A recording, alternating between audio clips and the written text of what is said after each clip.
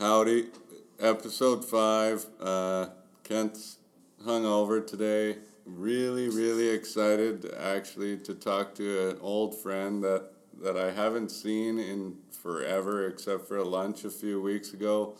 She's very successful since we went to college together, and we'll call her another #girl boss. I don't really know what she does. I think she's in human trafficking. She owns a company that sells people to businesses or something. Welcome, Jessica Culo. Oh, that's what I meant to ask you, because what's your name? It's Jessica Culo. Okay. You got it, yeah. Right. Previously, Jessica Arth. Now it's Jessica Culo. Welcome to the show. Thank you. So you're into human trafficking. I am not. Okay. Yeah, I'm just joking. Okay, before we start and get into what you do, tell us a little bit about yourself. Sure. Okay, so as I said, it's Jessica Culo, and I own Express Employment Professionals here in Edmonton. It's franchises that I own. My partner is my husband, Bronco Culo, and we've got 2 kids that are 10 and 8 years old right now. A little history on the business. As I mentioned, it's a franchised organization. So our headquarters is in Oklahoma, established in 1983. Bob Funk and Bill Stoller are the 2 gentlemen that created Express. My dad introduced the company to me back in 2004. We were still in university. And we bought our first franchise at that time. Grew up pretty quickly. We became one of the largest in terms of production in Western Canada within our first 2 years. So then it prompted us to do an acquisition. And as it stands right now, we own essentially the rights to the Edmonton area. And my dad has since retired. And as I said, my husband is my partner. So it's been a really interesting and really rewarding experience the last 15 years. Starting a business, growing it, starting a family, and raising a family all at the same time. But I wouldn't trade any of it. Unreal.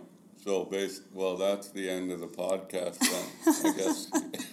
That was easy. Right, yeah, thank you. Well, you just told us the whole story, which now I have no questions. And how do you know me? What's the first day? I don't remember the first time we met. Yeah, we went to college together. Grant McEwen, yeah. Which now is just McEwen. Right. Just down the road from our office. And then, I didn't study and I failed engineering because I was like, we should hang out with Jessica all day. And go skiing. We did lots of skiing. Yeah, and then you went off and got successful and got married and had kids.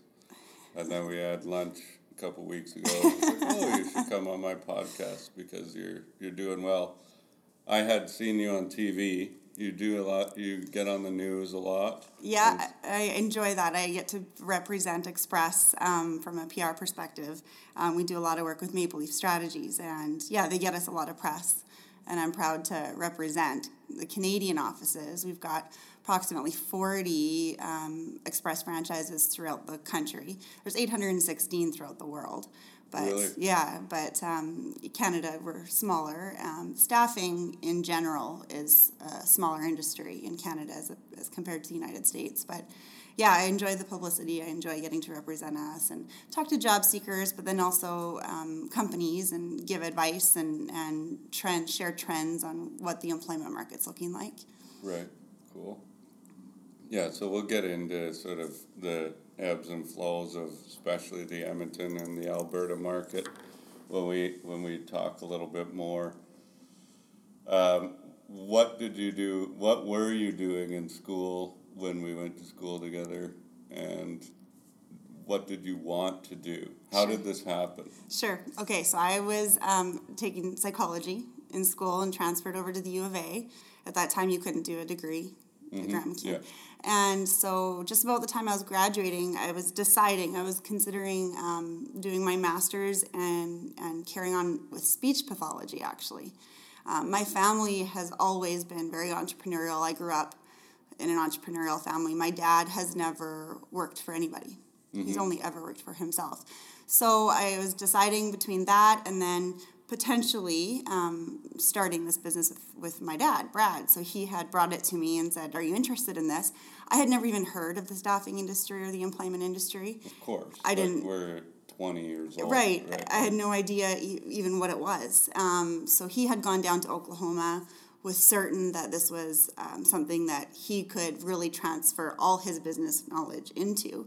But was thinking it would, it wasn't his first business, and was thinking probably it might be, the end of his career, and he didn't want to do it super long term, and so he thought maybe I'd have interest in it. So I went down to Oklahoma as well. I was super intrigued, felt like it was something that I could be really good at. I loved the business aspect of it, and decided to just finish up my degree and go into it and start it with them. Yeah, if my dad was rich and said, "Yeah, do you want to start a business with me?" I would think that was good too. I'm just kidding. Yeah, I know. I'm such a piece of shit. So, what did your dad do before? I know. Didn't you guys own Westlock? My family is from Westlock. My dad and my grandpa and my great-grandpa before that had been in retail. So different retail manufacturing, retail stores, and he had a chain of retail stores just prior to us starting Express, and did some manufacturing overseas as well. So this was different for him as well, although he always had employees. Right. So, but what was unique and what I really kind of grasped onto at the beginning was the whole business-to-business sales aspect. I really enjoyed it right from the get-go.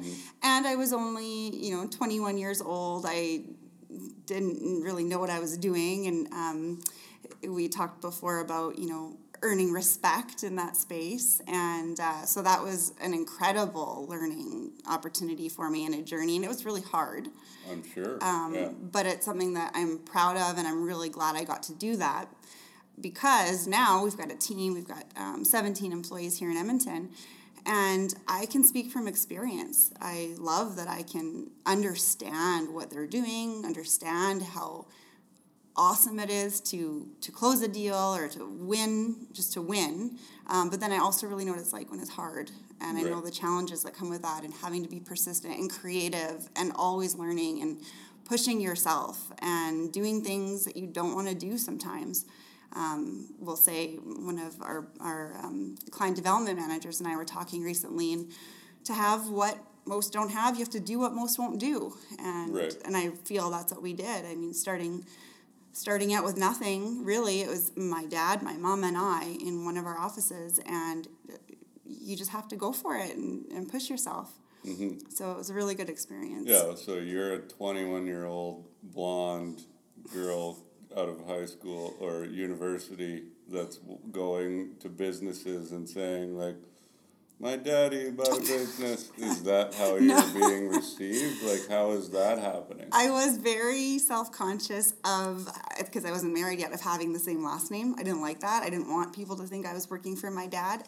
And I wasn't. Like, we started the business together. I mean, obviously, I was working under his mentorship, and he was teaching me a lot. But I didn't like it when, that was, "Oh, you're working for your dad." Yeah, like, "Oh, you're just lucky." You're just given this opportunity. Right, sure. And even still to this day, I hate that. Because I feel like I earned everything. And he'll say the same. He's my biggest advocate, So that's definitely challenging. And then, too, I mean, you don't know what you don't know at that age. You have no experience. Of course. You haven't really worked before, right? So how are you? Not like that, yeah. And I can think back to some of the embarrassing, stupid things I would have said, or, you hang up the phone and you think, "Oh my God, I can't believe that just came out of my mouth." But it's the only way you learn. And I think if you're generally operating with integrity and with really good intentions, there's nothing you can screw up that much. No. Well, yeah. Like, whatever. And that's the big thing that you need to learn is, like, how bad is it if somebody says no? Right. It doesn't matter. Go for no.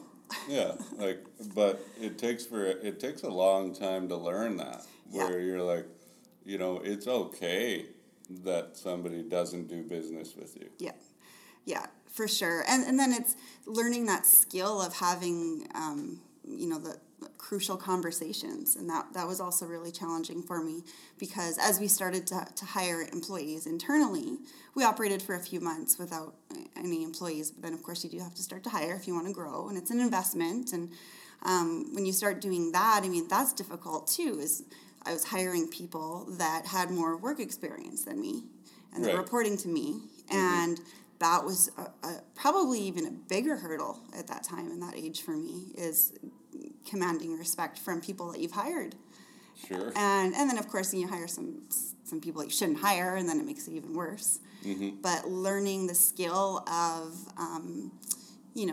having tough conversations that you may not want to have, and conducting yourself with respect and leading from a different place than emotion, to making sure that that's not part of it, even though you could be very emotional. I role played a lot, those kinds of conversations. Oh, I practiced in the them. mirror or something? I got a mentor right away, which is something I still have, and I would practice those tough conversations with her, and it helped. Nice. It feels weird, but it helped. Oh, I'm sure that feels weird. How else do you do it? How else? I don't know. I used to practice my comedy routines in front of my wife, and she would be like, no. Stupid. And I'm like, what? That's funny. and then crowds would laugh, and I'm like, you're wrong. And then so I don't. She doesn't laugh at my jokes, so I'm like, I don't practice in front of her anymore. Well, Branko will tell you, I remember we'd drive out to the lake on weekends, and I would practice conversations with him in the car ride. Oh, yeah. So this was before he came into the business? Yeah, he, has always been a huge support. He's been with me the entire time. And he likes to joke that my dad really wanted to start the business with him and not me. Tells people that all the time. But he had a really great job, and of course, being a startup, I had no income, so he supported me. And so he came into the business officially, but I think it's 4 years ago. And that's been a game changer. Just 4 years ago? Yep. Oh, yep. I thought he was in it from the beginning. No. Oh. He joined 4 years ago, and it's been incredible having him. And I think, too, that I get asked all the time, how did you work with your dad, family business? That sounds so terrible.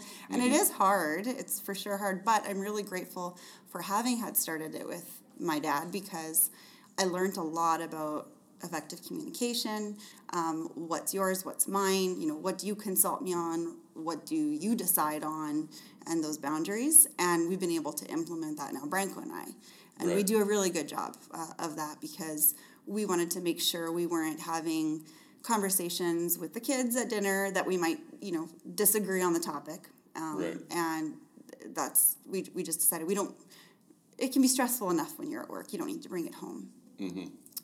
So we're good at that. We make sure we do, probably I would say twice a month, we sit down together and have a meeting and schedule that. And like a husband-wife work meeting? like a business partners meeting. Crazy. And it's important. And the other thing that I'll say is, so one of our senior employment specialists, she's commented before, I really appreciate how you guys do keep it professional. And she's like, I don't ever feel like you're having conversations that I should be included in on at home.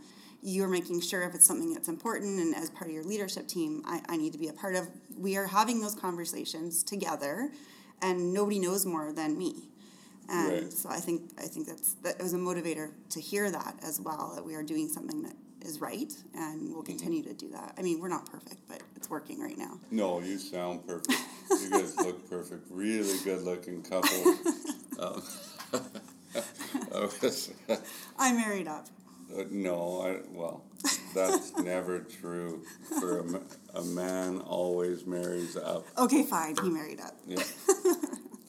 Okay, I kind of want to go back to the beginning. Okay, so you graduate. You're not even graduated. Yeah, yet. No, it's like a crossover of a few months.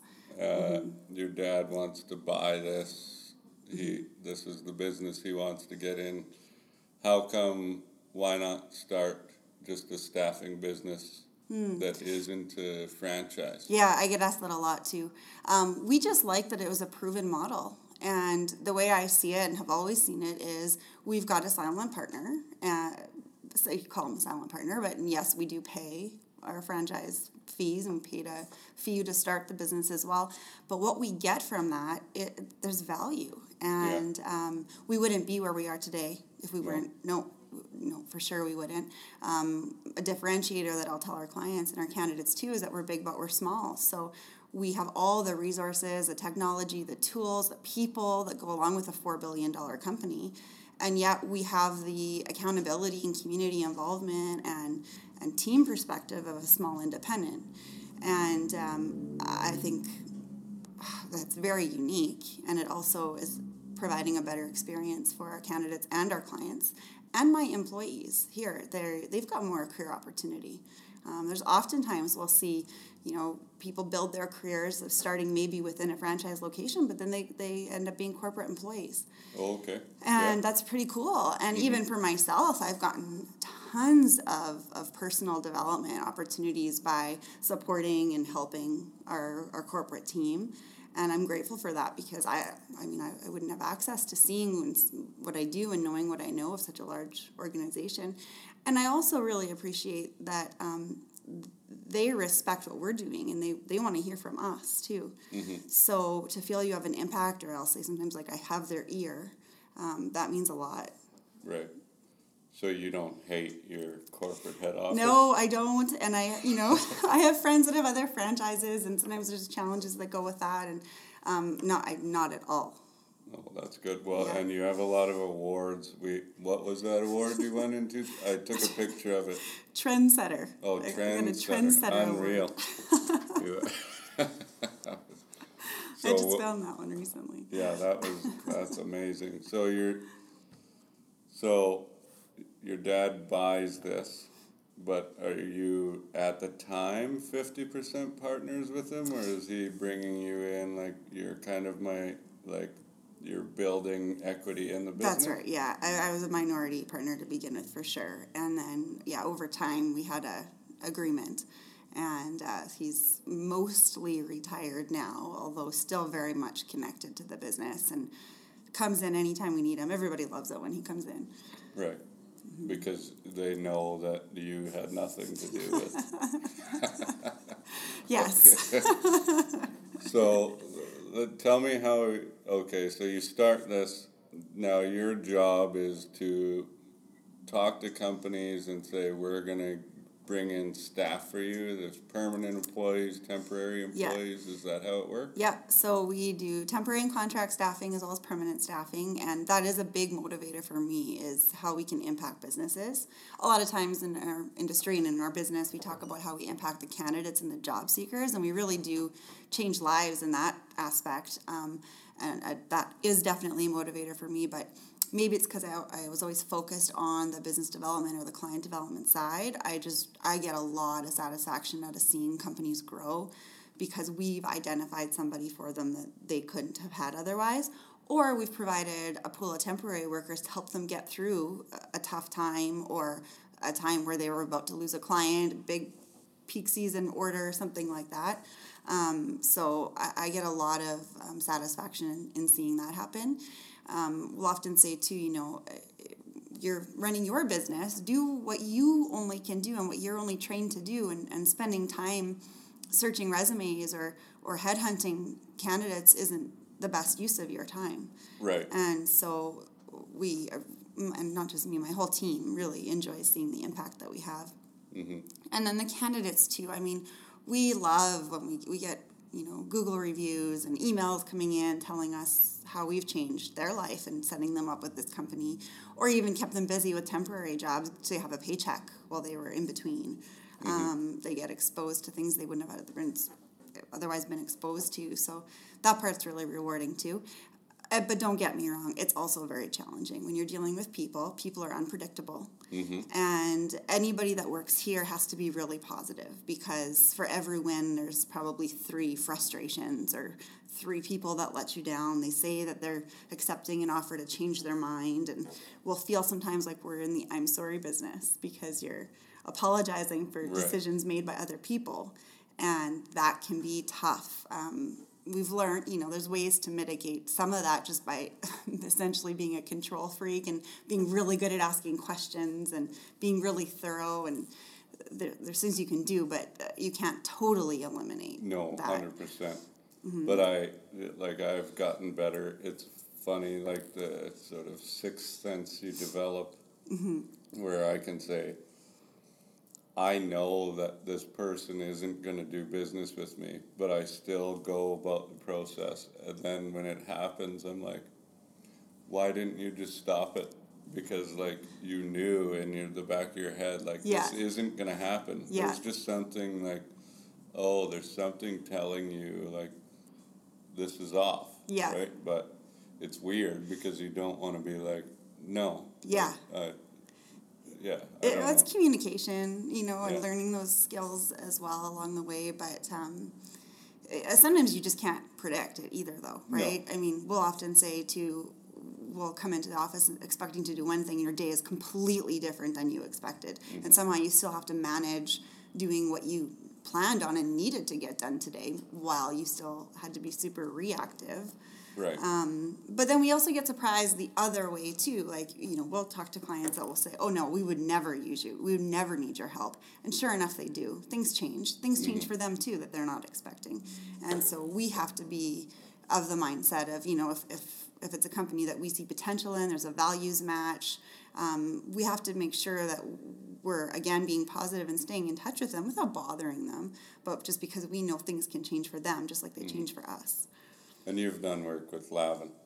Yes. The president he was my first guest, and so we... Aircom is a great company. Anybody we send there really, really enjoys it. Good. Yeah, they do a really good job. Yeah, well, it's run by a piece of garbage, right? Lavin's such a terrible human being. I couldn't say that. No, you can't. I mean, he's the nicest guy alive. But okay, so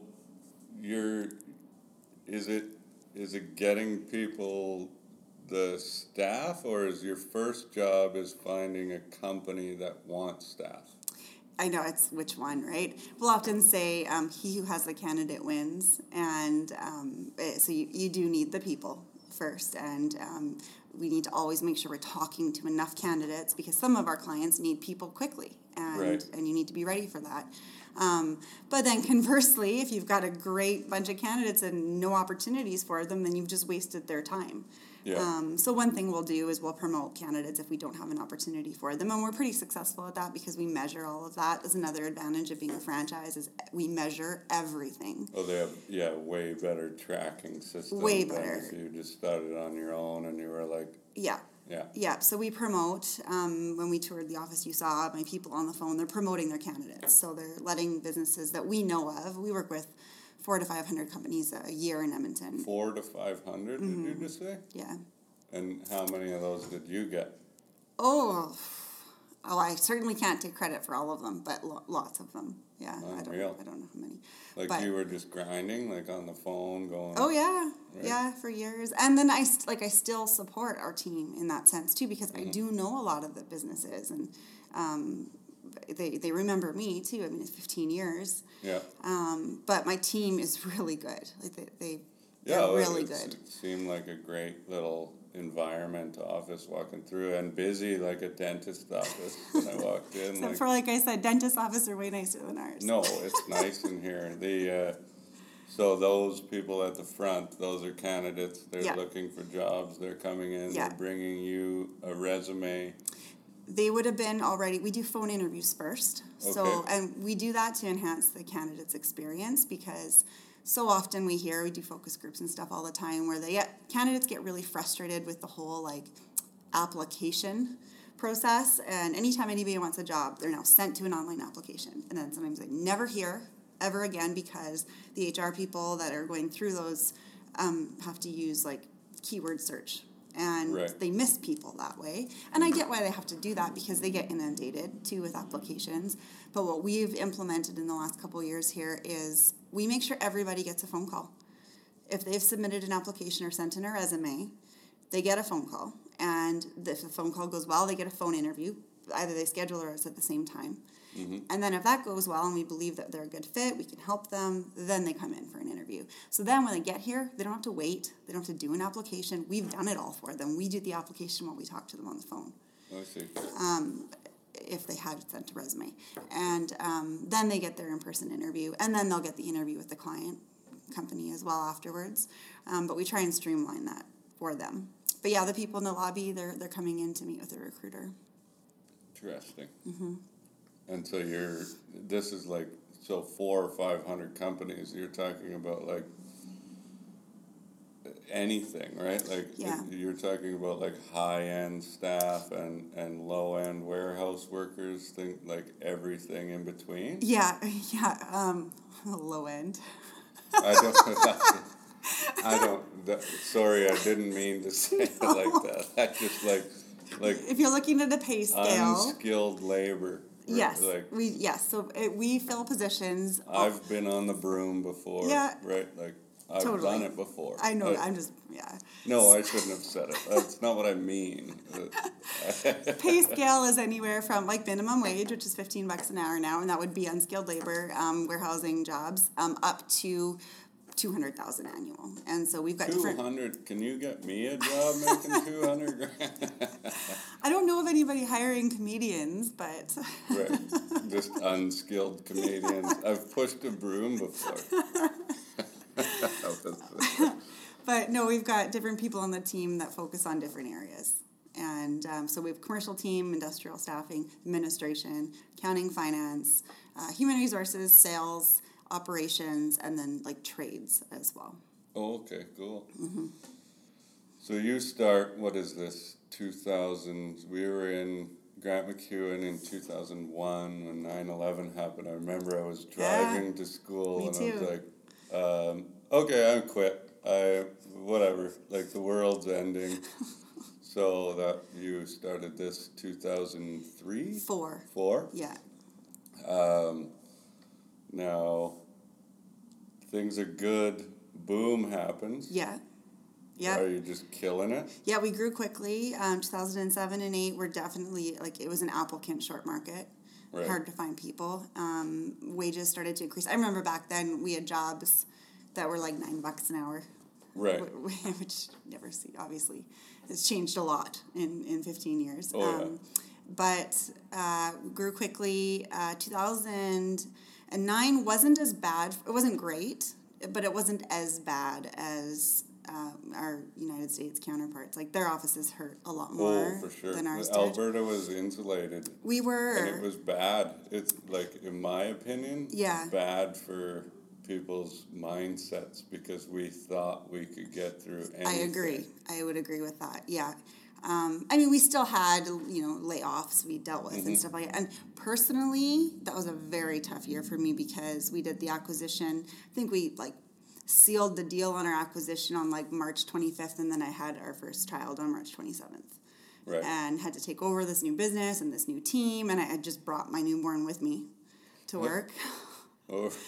I honestly, right, you can't take mat leave. No, both my kids I had on Fridays, and I was at work on Monday. Not the whole day, but I did go to the office. Oh my God. Yeah, it was really hard. I wouldn't obviously recommend that.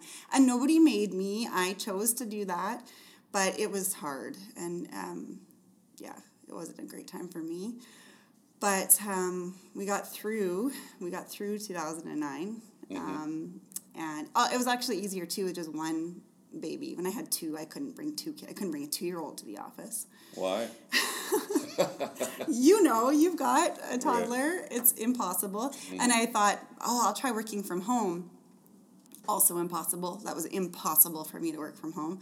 The second I needed to be on the phone is the second they needed me. Right. And that wasn't good. Mm-hmm. I felt like I was failing at everything. Yeah. And not doing anything well. I was letting my team down, and like I talked about our team being so good now, also those were transition years. I haven't always had the best team, and I learned a lot from that as well. But so you're saying you've hired the wrong person before? Definitely have I've made bad hires. And right. I know the feeling and the expense and the stress and the headache that goes with that. And again, people are unpredictable, so I'm not perfect at hiring, but we have the best team we've ever had now.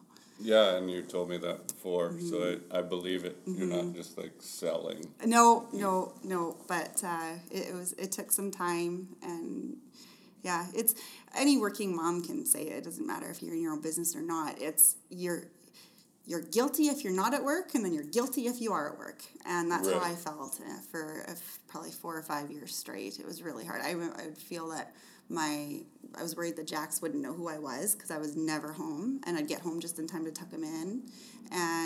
But then if I wasn't at work, I was worried I didn't have the right people in place, the clients wouldn't be serviced properly, my reputation was at stake, not to mention the financial risk if everything goes to hell. So yeah, those were hard years, 2009 to about 2012. But then the economy improved again, and things were good. Again, we got into situations where it was just harder to find good employees. And then the hell of 2015 and 2016 came. Those were awful years for us, too. Like the worst? The worst. Not as bad personally. Kids were a little bit older. Had childcare. My in-laws helped me so much. My mom has always helped me so much with the kids. But, we shrunk. We went from 16 employees to 6 employees. Our clients were closing their doors. Nobody was hiring. Our poor business developers, all they did was just talking about no's. Nobody was hiring. It was so hard for them. And then that was really isolating because, again, we're so entrenched in our franchise network. Our American offices are doing great. They had no idea. And they had no idea what we were faced with here. And it was very, I would kind of joke about it, but whenever I'd be at meetings with them or conferences or we do retreats and stuff, I would say I need to change my attitude because I'd go into these things not feeling like myself. And having just a really negative outlook, and I had to really, really be aware of that because I don't want to be that. Yeah. But it was hard when nobody understood. Well, yeah, because that was like an Alberta thing. Yeah. Like it wasn't even Canada-wide. Yeah. Right? Like it was just like we're screwed. Yeah. Like, hang on. Yeah. And so, yeah, well, I mean, it was like all of my friends, like, everybody I'm talking to is like, and Lavin was a good person to talk to in the time. Like, he'd be like, I would see some guys that would be like, yeah, everything's going great. And Lavin would be like, no, it isn't. And then 6 months later, that guy was laid off from their job, right? And so people were just pretending. But I like the honesty of like, yeah, we are fighting for our lives. Yeah. Like, we are, what are we doing? You have to lay off, 11 people? Yeah, it's terrible. Yeah, it's terrible. I mean, talk about not sleeping. And laying in bed. Branko and I would be awake at 3 o'clock in the morning just with anxiety about what the next day was going to hold. And I'm not an anxious person, but holy cow, were we ever anxious. Right. And I remember driving to work just not knowing what you'd be faced with and what hard decisions you'd have to make and how to communicate those properly. And because you don't want to make everybody feel like it's a sinking ship because you got to do everything to make sure that you don't sink. So it's establishing still like certainty, but then making really tough decisions. Right. And a thing that I learned there was I wished I would have been more transparent than I was because I was afraid to be because I didn't know what was going on. How do you know? You can't say, oh, this is going to get better. You have no business. Yeah. Right? Like, basically. Yeah. So, but on the other hand, too, like, I say this with caution because I know there were some really good people that lost their jobs during that time. Companies closed completely. But there were also a lot of organizations, and mine included, that, I didn't lay off my superstars. Right. I didn't. You can't? No. So the people that were less productive and had less or poor performance, those were the ones that were laid off. And then when we would we started recovering, companies would say, oh, there's so many great people available. There are some, but the market's not flooded with superstars. You know, when you Right. did your layoffs, did you pick your A players and lay them off? No, nobody did. So You get rid of the people you kind of wanted to get rid of. in a lot of There is cases, a good cleanup period. absolutely, yeah. Which I've always talked to every business owner. Is like, this was a good opportunity for me to say, guess what? I've never really liked you that much, basically. Like, I don't... Remember what I said about emotions not being part? Yeah, but I'm just like an asshole. I don't mean that, but it is a good time for businesses to clean house. Yeah, Like, it is. because you're going through the boom, everything is easy business, you're making money, Yeah, you're hiring anybody that's coming into the door, it doesn't matter, and then you say, let's take a close look at our business because we have the time. yeah, and you do become better. You become better, and another group of people that are really special to me that helped me through that, but then also just all the time is my entrepreneurs organization group. At least we had that. We were all from Alberta, all from Edmonton and surrounding areas, and so we were all feeling the pain, and that was a topic of conversation for us, you know, like... Oh, you're in one of those weird groups? It's the best thing ever, Kent. Well, Lavin's in one, and I'm like, man, it's so weird. Like, what? No, my... Okay, what's your group called? Entrepreneurs organization. Oh, okay. Yeah, and no, my group, my forum group, has helped me a lot through... I've been in that group now for 7 years. Okay. But yeah, the topic of, you know, okay, well, then how are we going to survive? But then how are we going to be better as well? And it's just all about learning from each other's experiences. Yeah, well, and I mean, that is good. Sometimes I'm like, man, I wish I had somebody to talk to. That was the good thing about, you know, being at IG before, like with the struggles or whatever, like when I have downs or a tough week or whatever, I don't have any, but like, I talk to my wife about it, but she's a teacher. She doesn't, she has a different bad week than I have. Yeah. You know, and tolerance for risk is different too sometimes. Oh, 100%. Her tolerance for risk is 0. Yeah. Right? Yeah. Like, and I'm chaotic Kent, right? So like... You take risk. Right. But, so that would be good. I mean, I have a good buddy that I am going for lunch with that still works at IG, so he's basically the guy that, you know, I talk to about the business and whatever, so... Yeah. Well, and nothing that you've, you know, when you have people like that, it's like you're not going through anything unique, probably, right? Probably somebody else that you know and trust has been through it in some fashion and can share how they dealt with that and how they got through it, or even like really great, exciting, positive opportunities and how they seized them and jumped on them and how you can learn from that. And when you, maybe it could just be as simple as, well, now I'm thinking about not being complacent and what can he's doing this or she's doing that. Like, what can I do to take it to the next level?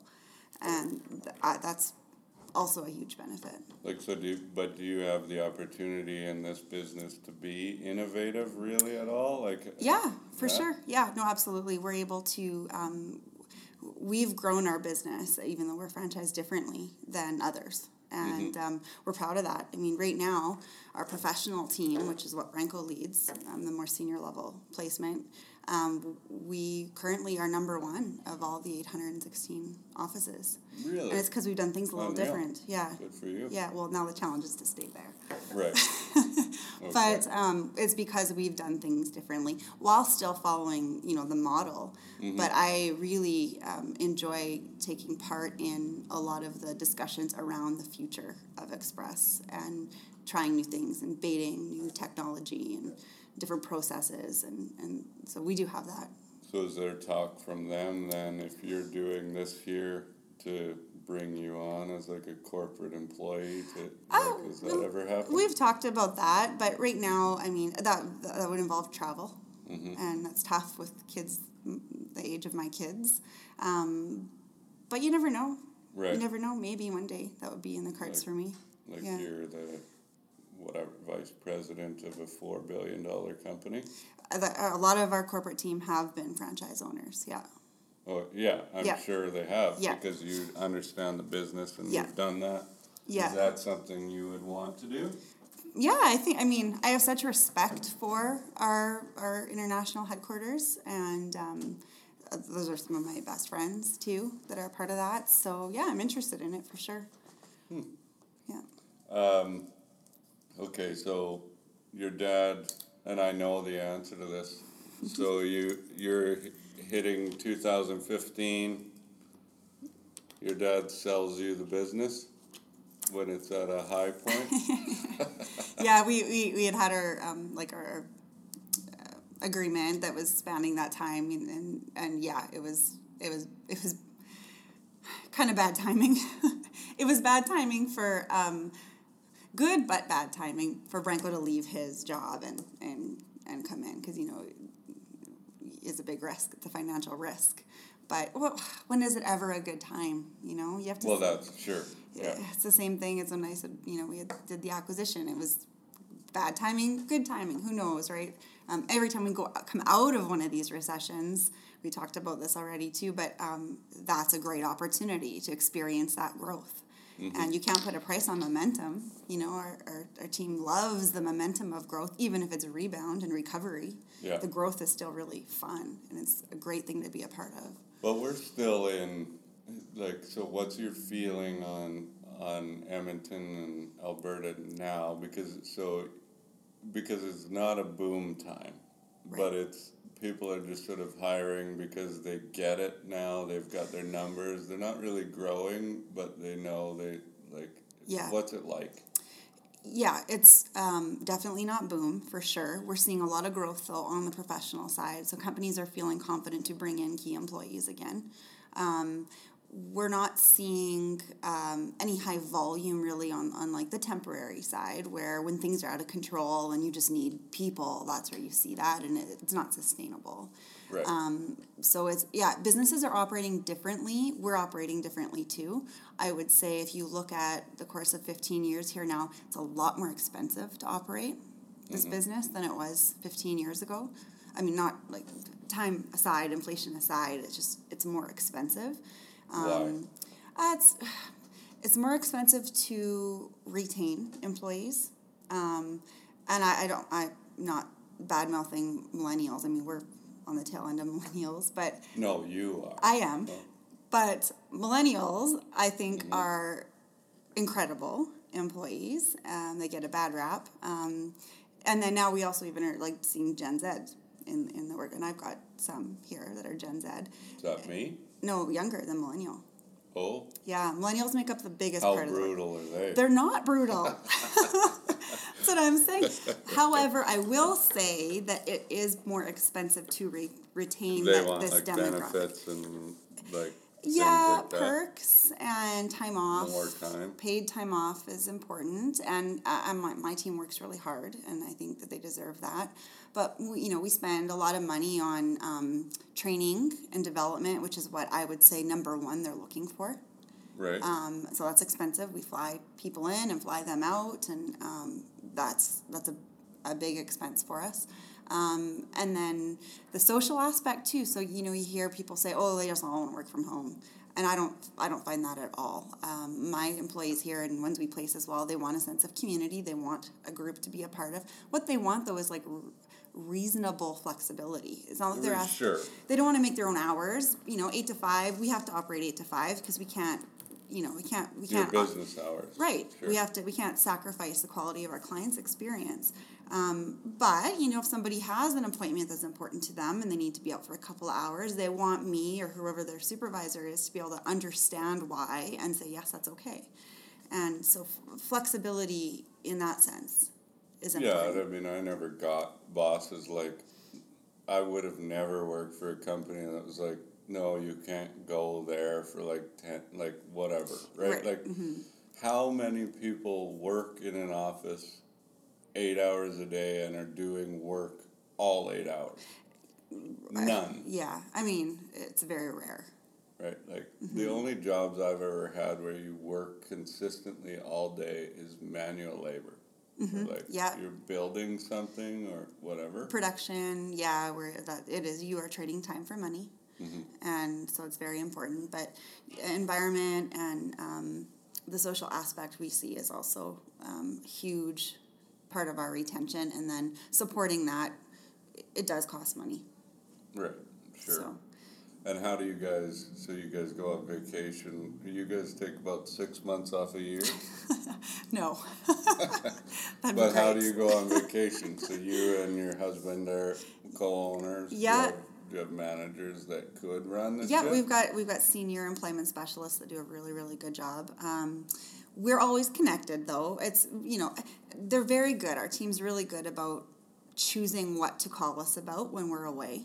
And I appreciate that. Like, I'll often say, we all want to help. Every person wants to help others. And so if I'm away or one of our employees is away and a colleague needs their help by asking a question or something, we all want to help, and we're all willing to provide the support needed. But then it's also really appreciated by the person that is on vacation if you filter what you might ask. Right, you're not bothering them 20 times a day. For things that you could probably figure out, right? So they're really good about that. And so you've never had a day off then? Not very many, no. Like, have you ever just shut it down? No, probably not. Other than, like, time change, if there's a big time change. Branko's Croatian, so when we go there, there's a time differential where I might be sleeping. Sure. No, I'm usually just available. So for 15 years, 14 years, you've never had a day off? Well, I guess not. That was sad. Yeah. I just made you sad. I know. But that is the truth, right? Like, I can never have a day off. Yeah. I will never have it. Like, I do, but I don't. You don't think of it that way, though, do you? I don't think about it like that at all. No, I no. don't either. But that's what I want. Part of what I want people to hopefully learn a little bit from this podcast is, like, owning a business isn't all about, printing money and living the greatest life. Like, it's hard and there are tough decisions and it's stressful and there's sleepless nights and you never let it go, right? Like, and that is the thing where I read comments too often online or whatever, and it's like, those piece of garbage business owners, won't pay minimum wage, and you're like, I'm just trying to keep the doors open, right? Like, this isn't about me complaining. It's just like, we're barely making enough money. I'm trying to survive. Yeah. And you want your employees they're your family, and even when you talked about, like, having kids early on, and people remember their businesses so well because your business is like your child that you create. Yeah, yeah. Like, where you have full control, whereas, like, it's weird. Yeah. Right? Like, and it's not for everyone. No. And I never thought I wanted to own a business. Did you always thought so, right? Yeah, I always, even when I thought about doing, like, speech pathology, I was thinking about how I could do that privately. But there again, it's like all I really knew growing up. So I've always felt that way. And I do believe, I am an entrepreneur. I like risk. I like the hard work that comes along with it. And I really enjoy seeing really good people develop too. Right. And you don't have to be an entrepreneur for that to happen. I know that, but I've really enjoyed that, and I've discovered that about myself in the last 5 years. It's a huge motivator for me. Yes. So is that your biggest motivator? Like, yeah. What drives you? Yeah, we were talking about this as a group the other day, just about, your entrepreneur group? My group here. Okay. Your why. What's your why? And it's creating opportunity. I love that what we're doing here and what I get to do and what Branko gets to do is create opportunity. And people have to grasp it, Right. You provide opportunity, and you can't make somebody take that opportunity, but to be able to provide it and provide all the resources for it to happen, And then and I know you have to grind it out sometimes. And I like to see that. I like to see people do that and win. Yeah. And so when your husband comes into the business, and I thought he was in a long time ago. I don't know why I thought that, but do you make him buy in?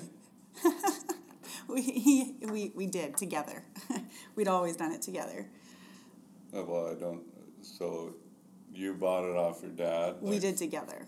Oh, yeah. And is that the time that he came in? So he came in at the worst time possible? He did, yeah. He came in at the worst time possible, but we'd already invested. We didn't just invest in 2015. Right, you were buying it over the course of... Yeah. Right. Yeah, so no, I didn't make him write me a check or anything. That would have been hilarious. Look, give me X amount of dollars, and you can be a... So he knew the business, obviously, he did, yeah. Because just from you, or were you like grooming him? Like just being a part of it, really, on the sides for as long as he was. He knew more than most would. Yeah. Sure. That was like my dad was a doctor, so my friends thought growing up that I was a doctor because I was around it. Yeah, learning through osmosis. Yeah, totally. And I mean, I would have been a great doctor. I could probably do it right now. I thought you were a doctor. Did you? You did. Most people did in high school, but Kent's a doctor. So I guess, I like to ask a few questions. I think we probably got a lot. This was fun. Mm-hmm. I had fun. Did you? Yes. You just lied. No, you were not too hard on me. No, except for the human trafficking part. Yeah, that part. Yeah. Should I cut that out? Yeah. For corporate head office. Well, we've already gone through kind of the questions that I like to ask. So, has being a business owner really been an easy thing? It's been just super. That's one thing I'll say is it's just easy. Every day is easy. Right. And so I knew that. That's a good answer. What's your, other than maybe the idea of, being the president of this corporation, do you have growth plans or ideas? What are your thoughts? What's the future for Jessica Culo? Well, we just want to continue to grow. We want to continue to build opportunity for our people here, and I want them to be able to have really fulfilling, rewarding careers. So that's first and foremost. That's what we're looking at. We've built out our org chart. We want to continue to do that. Your org chart? Yes. Okay. Yeah, we want to continue to do that. We want to continue to increase our market share, which that's another thing we were able to do coming out of the recession. Mm-hmm. So we want to continue to do that and continue to just build our name and our brand and be known for quality. Right. Quality service. I just want to continue on the path that we're on right now. Right. So you're not happy with where you're at? No, I guess not. You're not. You're too driven? Is that, how driven are you of an individual? I'm pretty driven. We were away on my birthday in April, and 13th. Yeah, good memory. Yeah. And Branko planned a really nice dinner for us with a bunch of our friends that also own franchises, mm-hmm. and some of our corporate employee friends. And he had everybody go around the table and say what they liked about me, which was fantastic. How awkward was that? I loved it. It was so good. But almost all of them commented on how driven I was. Yeah. And I take it as a compliment. Mm-hmm. And, like I had said, sometimes maybe I sacrifice too much personally in that sense, but you learn from that too. Right. I'm done having kids, but if I were to have another one, I would do it differently. Mm-hmm. But yeah, no, I take it as a compliment. I like to be busy. I like, activity breeds activity. I like to always be doing something new, not get complacent, take on new challenges. That's another thing that my entrepreneurs group and I have been really good at. We've done some crazy things just to keep ourselves, challenged. Via Ferrata, have you ever heard of that? Mm-mm. I'm really afraid of heights, and we went out by Nordegg and did this rock climbing thing. Terrifying. Cool. But we did that. We did a Gorak, if you've ever heard of that. Mm-mm. That's a incredible story, and something I never would have done. It was a 28-mile, 13-and-a-half-hour adventure. We had a cadre, a Navy SEAL, leading us, and we trained for 6 months for it. Cool. But it was an incredible experience. The best thing we did there was we related the experience mile by mile to different leadership lessons or ways that you could incorporate that into your personal life. And when you're pushed physically to the max, what that does to you. Right. And so things like that I'm always looking for. Where is that? We did it in San Diego. You can do them in different places. But Right. the whole thing is you don't know. All you know is you need to be, we were told to be prepared for 20 miles and 12 hours. And be in shape. And you carry a weighted pack when you do it. So Yeah, it's why not? Gorak. Right? Yeah. So Right. I had to carry a steel plate in my backpack. We're running. Well, I went on this hike. I saw a picture of a hike up to this place called Abbott Pass Hut. Okay. I was like, that looks sweet. It's just this hut in between Lake Louise and BC in this pass. And the last whatever is just this scree slope, just rocks, that slip. And I was like, well, we need to bring beers. So I had 15 beers in my backpack. And we didn't know what we were doing, and it looked like this trail was going up. So I was like, okay, we're just gonna go up this trail, and we weren't even close to the top, so far away. And each step I took, I would move an inch and then slide down. Oh. And I was on my hands and knees, and my friends were behind me, and we were crying. Yeah. Oh my God, what are we doing? Yeah. So we get to this rock. It was our destination, this big boulder. And then 3 kind of overweight guys just kind of stroll past us, walk past us so easily with their poles. And we're like, what the hell? Because I was so dumb.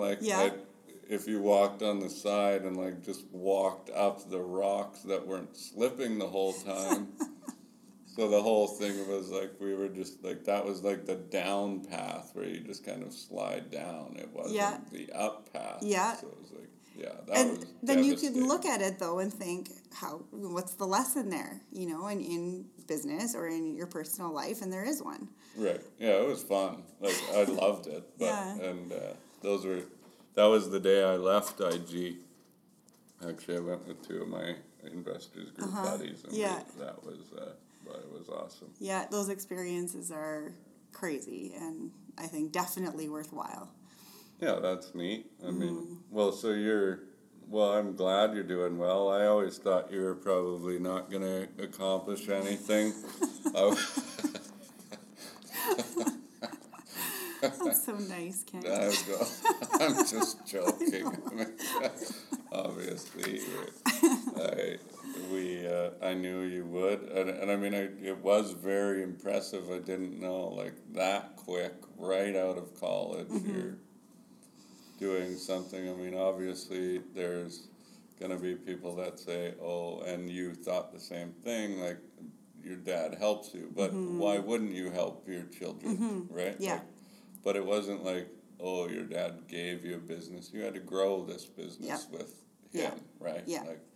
And I think that's the big difference is when a child gets a business, a lot of them fail when it's not working to the succession plan of, here, just have this. Yeah.